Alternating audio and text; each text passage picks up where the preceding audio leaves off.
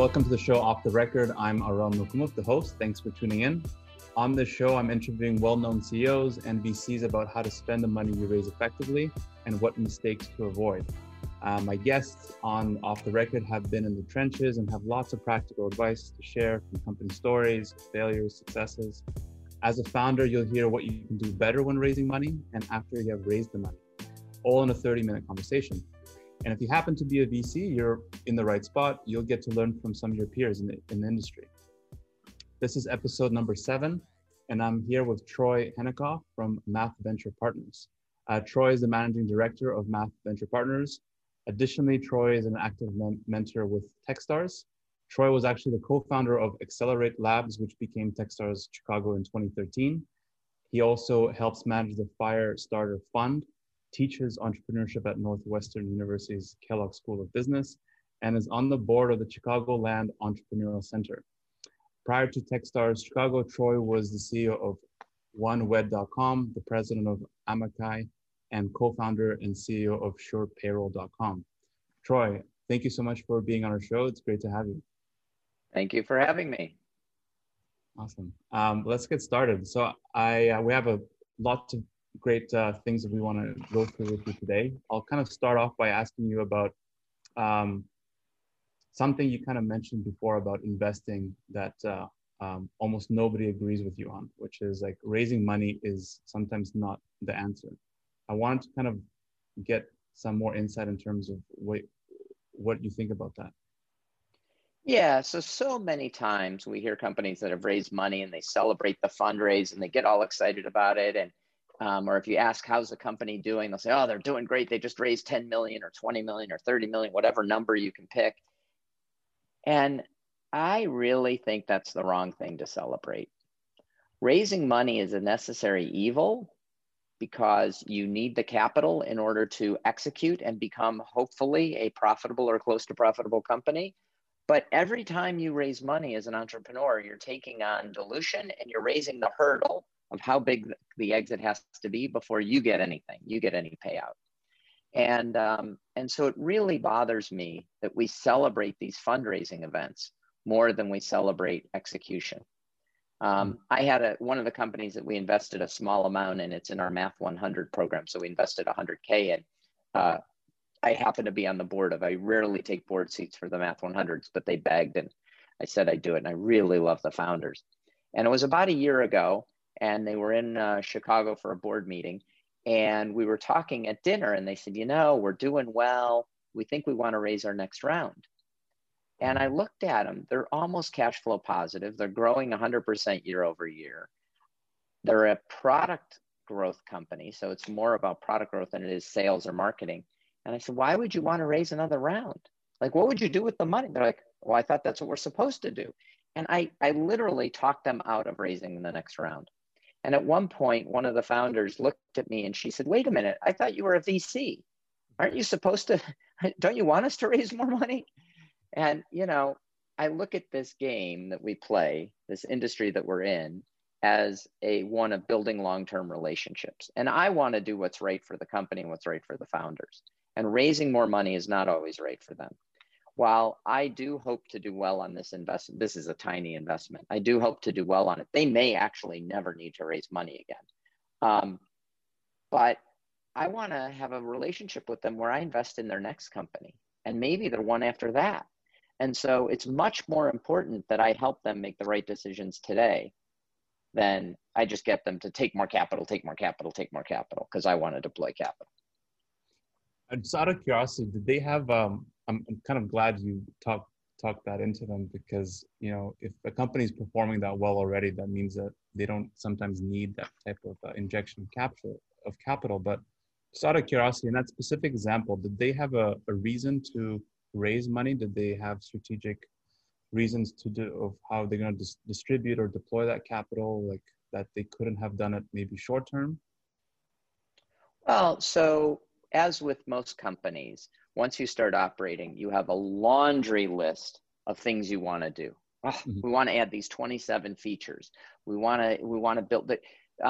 You know, I've never seen a company that has said, oh, we have our entire product product vision executed on, we're done, right? People who don't know about running companies typically also aren't technologists. Many times I'll see them and they'll talk to me and they'll say, oh yeah, I need 200,000 to build the software.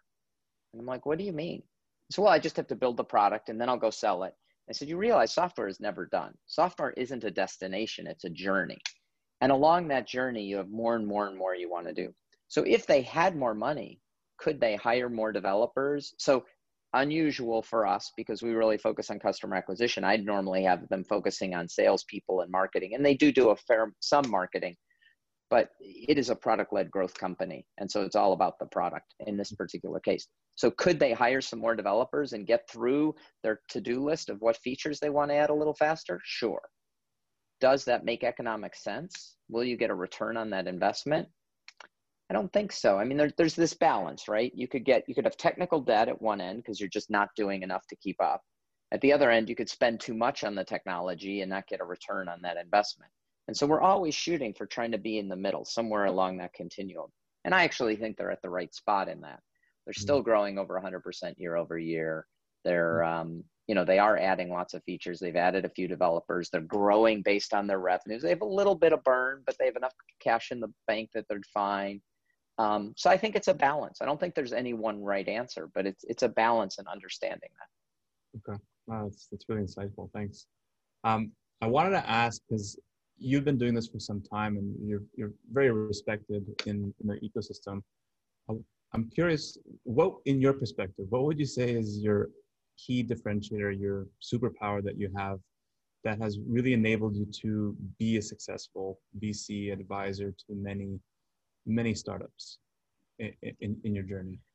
Yeah, it's a great question. So, there are many ways into the venture capital business, right? So some people come in via the finance route. So picture coming out of undergrad, going to work for an investment bank, getting an MBA, getting a degree in finance, going to be an associate at a venture fund. Like, you are a financial analyst, and you can become a partner and managing director in a venture fund that way. And I love having those people on boards with me because they're really good at financial engineering, understanding deal making, et cetera. My path was one of an operator. So I started my first company right out of school. While that's fairly common today, it wasn't common back then when I did it. I actually didn't know anybody else who'd ever done it. I didn't know what the word entrepreneur meant. I had to look it up in the dictionary the first time I heard it. So it was very early. There was no Shark Tank. I didn't know what venture capital was. I just knew I could start this business writing software for companies and they'd pay me. And I could help them solve their business problems. But so I'm an operator, and I've been through many different kinds of companies, right? So I was an operator for 20 plus years. And from doing that, I have lots of different experiences that I can draw on that I think are really helpful to our entrepreneurs. There are a couple other ways into venture, high net worth families, being an associate or, working with accelerators. I mean, there are a couple other ways too. And when I think about, from the entrepreneur's perspective, what kinds of investors you want around the table, I talk about it as a football team. And I'm talking about American football, for those of you in Canada. Because, a football team, you need a bunch of specialists to execute. You need someone who can pass the ball, someone who can hike, someone who can block, someone who can kick, someone who can run, someone who can catch. You don't just have a bunch of generalists like you do in a sport like basketball, which is much more 5 people who are all generalists. And so when you're constructing your board and when you're thinking about who you bring in, you want someone who has that financial background, someone who has operating background, someone who has industry expertise, someone who's a mentor, right? And you're building this team of specialists. And I fit in that operator segment most of the time. But what makes me, I think, a little stronger than most operators is when I was an operator, I had a unique ability, at least in the time, a unique ability, because I had an engineering undergrad, but I was very comfortable talking about the business. And so I could translate, my undergraduate degree was in engineering. I was the lead developer for the first 11 years of my first company. I taught classes in object-oriented design and database structure. Like, I was a serious software engineer. But on the other hand, I teach classes in financial modeling. I teach at Kellogg School, an MBA, and I understand the business side. And having someone who understands both the business and technology. What can be done? What is practical? What does it cost? What does it take? And what are the business implications of that? I think is super helpful. And so, way back when I started, I was one of the few people who could do both. Most people were good at one or the other, and I could translate. And all of the businesses that I started, none of them were like super high tech, inventing new technology, but they were taking existing technology and applying them to business. Sure Payroll. We were the first internet payroll company in the country. We didn't invent payroll. We didn't invent ACH transactions. We didn't invent email. We didn't invent the web browser.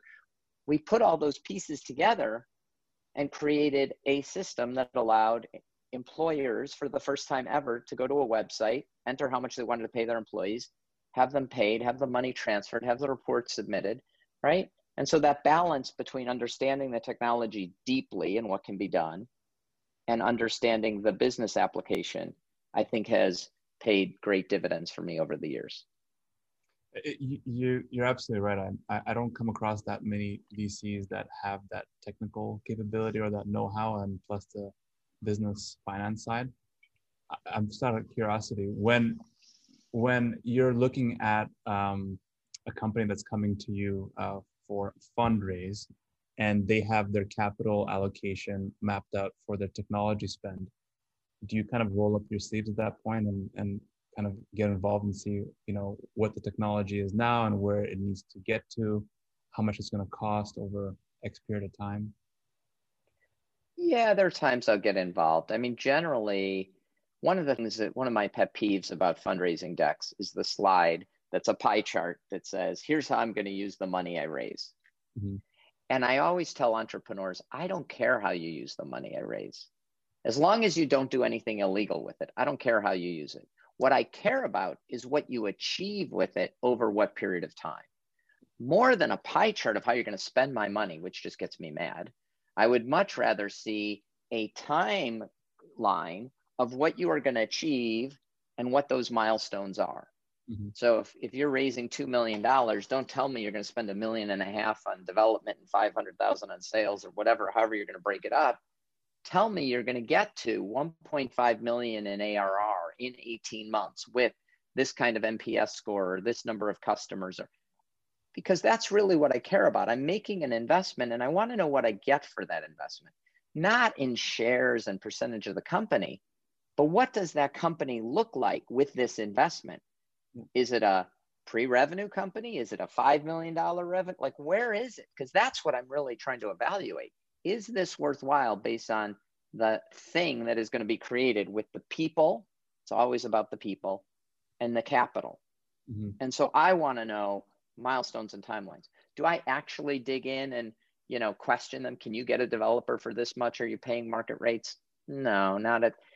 If I have to micromanage an investment, that's a problem, right? I want investments that I get used as a resource and I'm happy to contribute time and to dig into and to help with, but I don't want to micromanage. I want to invest in strong leaders who are great entrepreneurs, building great companies, and are coachable. I'm happy to play coach. I love doing that. That's why I ran the Techstars program for 7 years. It was so much fun to work with those 70 entrepreneurs and help them grow their businesses. But I don't want to micromanage it. That's the executive team's job.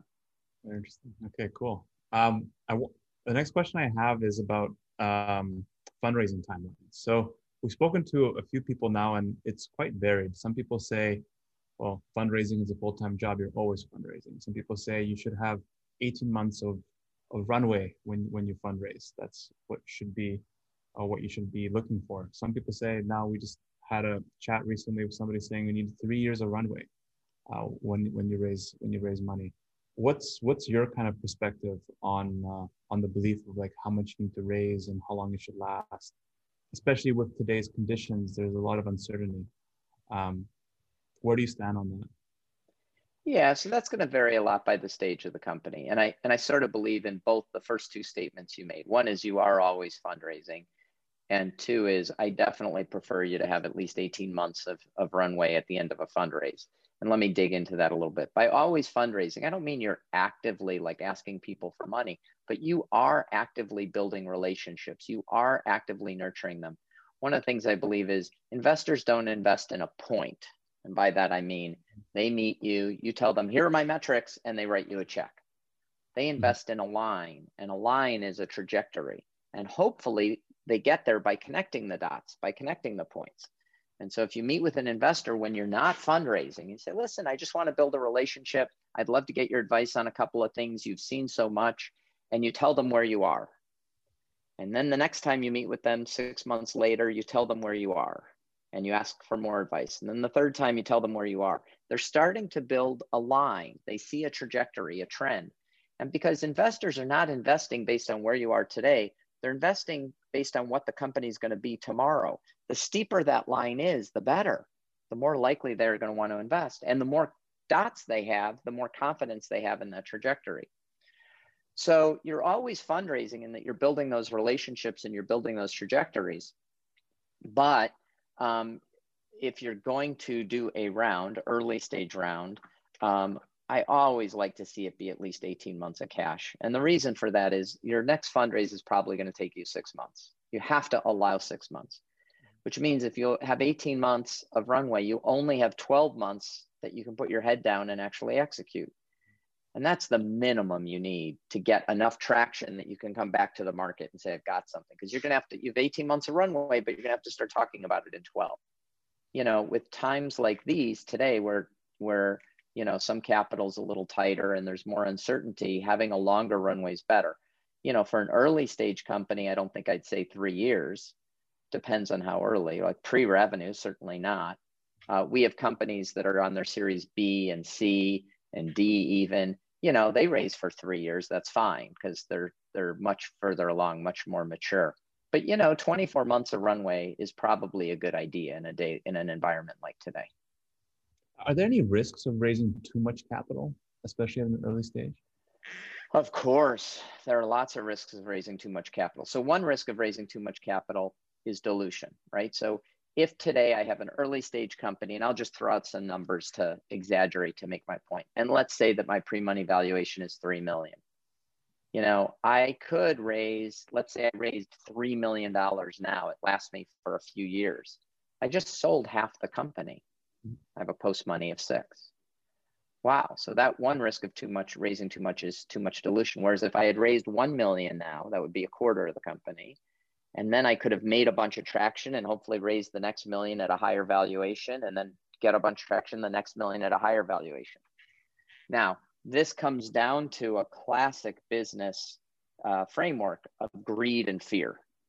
Greed is I want the least dilution I can have. So I'm going to fundraise in increments and I'll always have a current valuation. I don't want to raise too much at too low a valuation because that's greed. I want as much as I can. Fear is, oh crap, what if I can never raise again? I want as much money in the bank today as I want, right? And each individual person is going to be in a different spot on that continuum of greed and fear. And so there isn't a right answer, but you have to acknowledge that, you know, at one end of that continuum is I'm optimizing for greed, and at one end I'm optimizing for fear. And I think that helps me at least think about it. The other problem with raising too much money is that you spend it. And I've seen this many times. Companies that have raised too much money before they're ready, and they just spend. I tend to think about stuff in a series of stair steps. You know, first you want to determine that there's actually a real problem out there. That's usually done on your own money. You know, then you want to determine, can you create a solution? That's usually when you get some outside money, friends and family, angel, right? Then you want to prove product market fit. That's sort of the classic seed, right? With the seed money, you want to prove that you have a repeatable process. I think of it as a black box. You put $1 in the top, you turn the crank, $2 come out the bottom, right?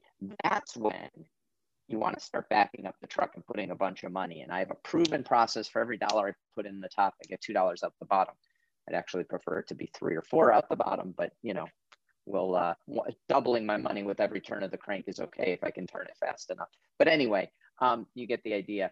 And what happens is if you get too much money early when you don't have product market fit yet, when you haven't proven that repeatable process, you end up spending a lot of money on processes that it turns out don't work.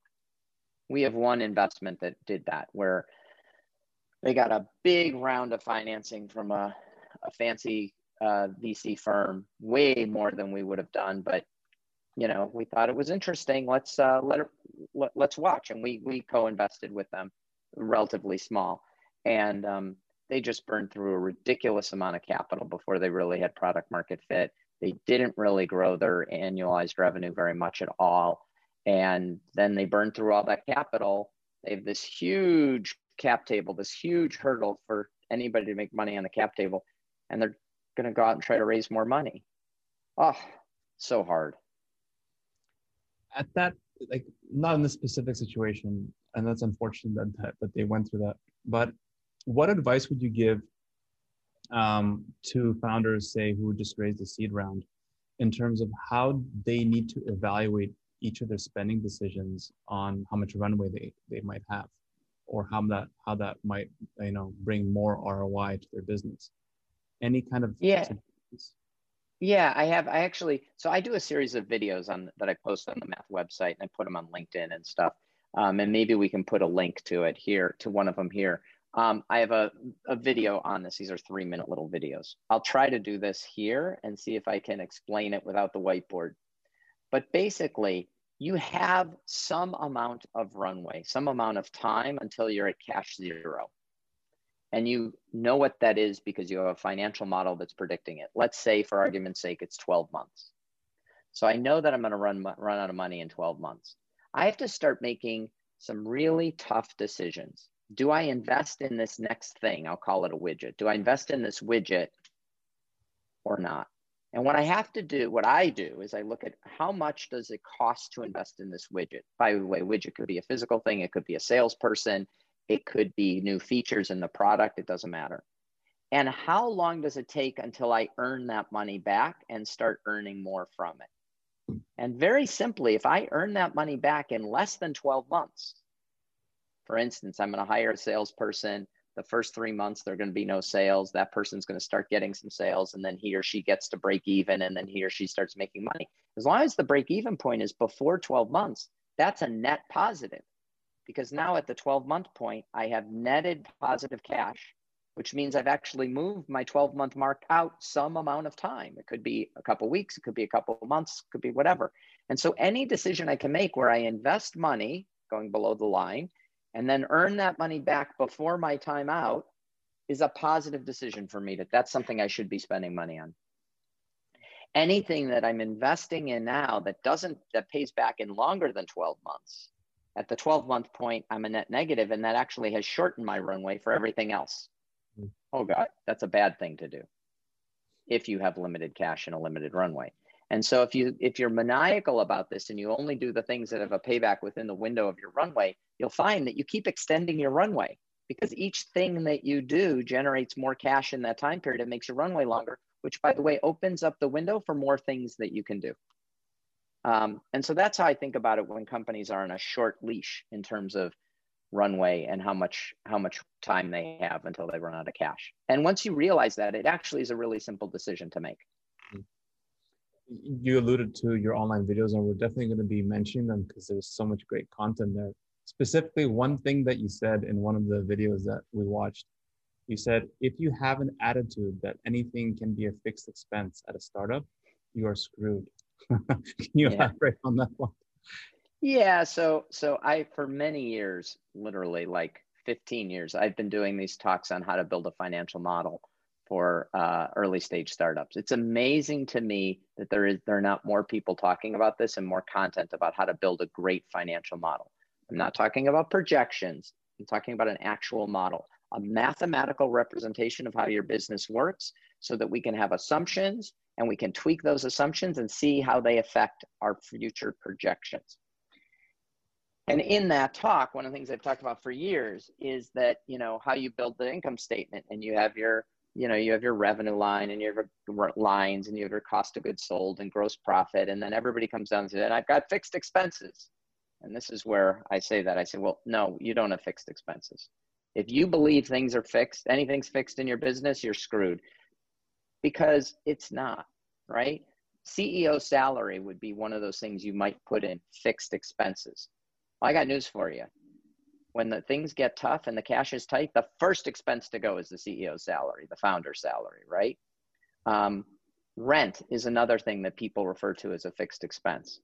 But if you're a good entrepreneur and things aren't going well and you can't afford your rent, you get creative. You sublease part of your space. You renegotiate with the landlord.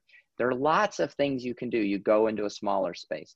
And so I call this group of expenses not fixed expenses, but indirect expenses.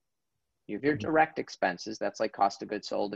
If you're e-commerce, it would be the product, the shipping, the boxes, the maybe the labor to pack the boxes in the warehouse. Things that grow linearly as your sales grow. Those are direct expenses. And that's how you get to your gross profit. But this other chunk, the stuff that is like a boat anchor slowing you down, right? Because you have to have enough gross profit from your more normal activity to overcome it. Don't call it fixed expenses. Call it indirect expenses. You'll think about it differently. I want you to change your attitude. I want you to recognize anything in there is negotiable. Even the things you think aren't. Anything in there is negotiable. Rent is a great example. I've got a 5-year contract. Yeah, go to your landlord, renegotiate, sublease, figure it out. If you're a good entrepreneur, you'll figure out how to make what you thought were fixed expenses change over time when you need to. Call them indirect. I wanted to ask you a question about founder salaries.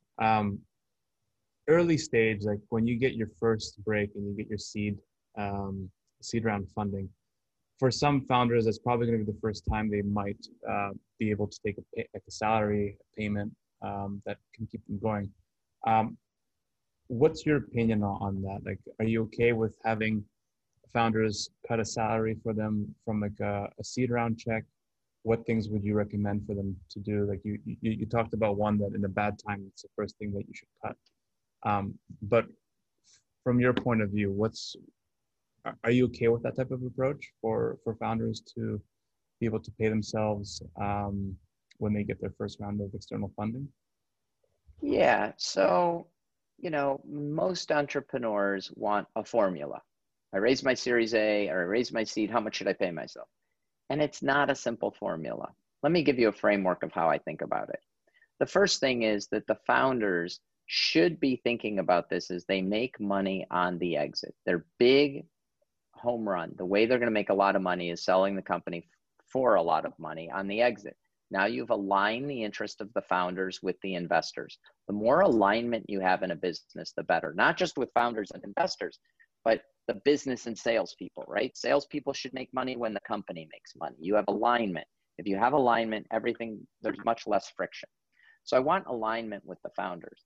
Now that said, I don't want the founders to feel like there is undue stress due to the fact that they can't take any money out of the business and they don't have enough money to pay for their rent or pay their loans down or whatever it is. And every founder's in a different situation here, right? So you might be a college student like I was right out of school who's 22 years old starting your first business. In that case, I actually didn't need much money. I was living at my parents' house. I had my office in the basement. I had almost no expenses, so I could afford to live on almost nothing, and it literally was almost nothing.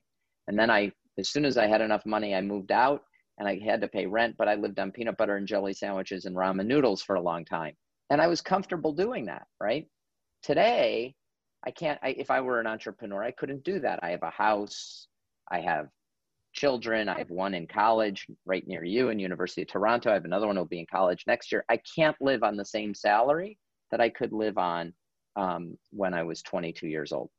So, but coming back to it, so recognize that everybody has a different position where they are in their trajectory over life and what their expenses are. Now, I don't want to see a founder who's getting rich off their salary. I would much rather take that money and be putting it into hiring additional salespeople, spending additional on marketing. Maybe we need another engineer, growing the business so that that founder will make much more money on the exit. And so what I try to think about is I want the founder to feel comfortable, feel like he or she has enough money to do what he or she needs to do, doesn't wake up in the morning and think, damn, why am I doing this startup? I got to have peanut butter and jelly again for lunch today. right? Like, I don't want that because that's a distraction. Don't want distractions. But at the same time, I don't want them feeling like, I'm making this huge salary, I'm getting rich, I don't need to ever sell the company. I'll just keep doing what I'm doing. Because we will be aligned if we're aligned on growing the company and getting it to the point where we're going to have a great exit. Because we, as a professional investor, as a VC, we have to return money to our limited partners. And so we're on the clock. And we tell people that when we invest in your company, you're getting, part of what you're getting is cash, and part of what you're getting is our agenda. We have a fund with a 10-year life. There's going to be pressure on you in 10 years to get an exit, because we have to get that money so that we can return that money to our investors. Awesome. Last question, Troy. With everything that's going on this year and probably going to be going to next year with all the fluctuations in the market and the economy, what suggestions, like kind of last parting advice you would give to any young, driven entrepreneur who's going to be raising their first round of funding in 2021? Well, hopefully in 2021, the world is going to be changing for the better. We're talking right now in November of 2020 when the pandemic is hitting record highs. I know Canada was doing better than the US for a while. It still is, but the slope of that curve is no better. I mean, Canada is going up dramatically quickly, as is the US. And there's some uncertainty here. If one of the things that has helped a lot of our companies over the last 8 months is that when they're raising money, they've positioned how they have what I refer to as COVID tailwinds, right? So we have some companies that had COVID headwinds. That meant their business got more difficult during COVID. You could picture someone who is in the entertainment business, movie theaters, theme parks, like all of those aren't necessarily tech businesses, but all of those businesses had serious COVID headwinds, right? Even restaurants with dining, in-person dining, et cetera. There are businesses that have COVID tailwinds. Zoom, that we're using right now. Zoom exploded because of COVID, right? Remote work, remote learning, lots of those tools, food delivery infrastructure. I don't know about you, but I order more stuff on Amazon and from other online sources today than I ever have, right? We order everything now, including our groceries. So all of those businesses have COVID tailwinds. So if you're raising money today, how do you position your business so that it's a business that's going to do well in a time of COVID or post-COVID? And I do believe that a bunch of this stuff, while some of it may be there, feels like it's there just because of COVID, it's sort of like squeezing the tube of toothpaste. Once the toothpaste's out, you can't get it back in the tube, right? Once people have learned that you're in Toronto, I'm in Chicago, we're having a face-to-face meeting, I didn't have to get on an airplane. This is great. I assure you that 2 years from now, 3 years from now, if we email each other and say, hey, let's get a meeting together, the answer is going to be, when do you have time for a Zoom, not when can you fly to Chicago, right? Hopefully we'll have in-person meetings again at some point, but our board meetings that are via Zoom are great. I don't have to travel. They're more efficient. I would like to be able to see people in person. Food delivery, maybe it'll go down a little bit when COVID comes back, but so many people who never ordered food before on their smartphones are comfortable doing it and doing it on a regular basis. Grocery delivery, remote work, remote learning, et cetera. So I would position my company, if I were trying to do that, what are the features of my company that are going to do well in this COVID and post-COVID world? Mm-hmm. COVID really, from our perspective, accelerated adoption of technology in so many ways. Like, we were going to be on Zoom meetings at some point, but it changed in the middle of March from a luxury to a necessity. And it just accelerated the adoption. It accelerated the adoption of remote learning. It accelerated the adoption of, delivery and e-commerce at a rate that we've never seen before. Back in 2000, with the first internet bubble, everybody said, oh, you're going to buy everything over the internet. And I think at the end of that year, still like less than 1% of the GDP was conducted on the internet. It didn't happen that quickly. It took time. It happened really quickly in March. With all your experience that you have, do you have any quotes you live your life by or think of often? Yeah. So there's one that I think is so important. And it is that the longer the time horizon you use to evaluate a decision, the smarter the decision you're going to make. Let me be specific. So Brad Feld talks about this in Startup Communities, and he talks about how it's a generational exercise. You have to think about, how do I make this community better 20 years from now? And that doesn't mean, by the way, that when you're 5 years in, that you're thinking about 15 years from now. You're then thinking 20 years from then, right? You're always looking, how do I make the world better in 20 years? And I believe that when you make decisions that are long-term benefit, you will make better decisions, especially in business, right? If you have the luxury of being able to make a decision, what's going to make this company stronger in 5 years, and you do those things, you will ultimately have a much better business. For you personally, if you have the luxury of not having to say, which job is going to give me the most salary next week, but rather which one is going to put me on a path to get me to where I want to be 5 or 10 years from now, you're going to make a better decision. Unfortunately, we all don't have that luxury all the time, right? You personally may need more money today in your job because you don't have enough to pay your student loans, pay your mortgage, put food on the table, and you've got to optimize for the short run. It's okay when you have to. There's some people who have nothing and have to make poor decisions in order to stay alive that moment. I mean, there are people who will do things that are illegal, like, rob a store or snatch someone's purse, not because they're necessarily a bad person, but maybe that's the only thing they have that they can do to eat that day, and they're starving, right? And so when you're forced to make these decisions for short-term gain, they're usually really poor decisions. When your business is in a situation where it has to make short-term decisions for short-term gain, oh my God, we're running out of cash, we can't do our business model, we're going to hire all our employees out as consultants because we're going to get some short-term cash. You may have to do that to stay alive, and that's okay if you have to.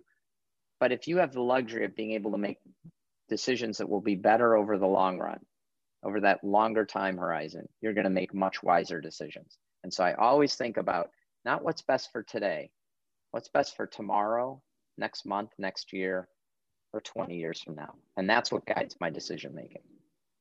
Awesome. Great wisdom. Thanks for sharing that, Troy. It's a great pleasure having you on our show.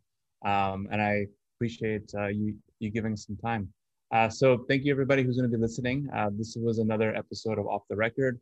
It's a podcast with the goal to build a community of founders and VCs around it so that they can help build better businesses together. So thanks again, Troy, and I'll see everybody next time on the next episode.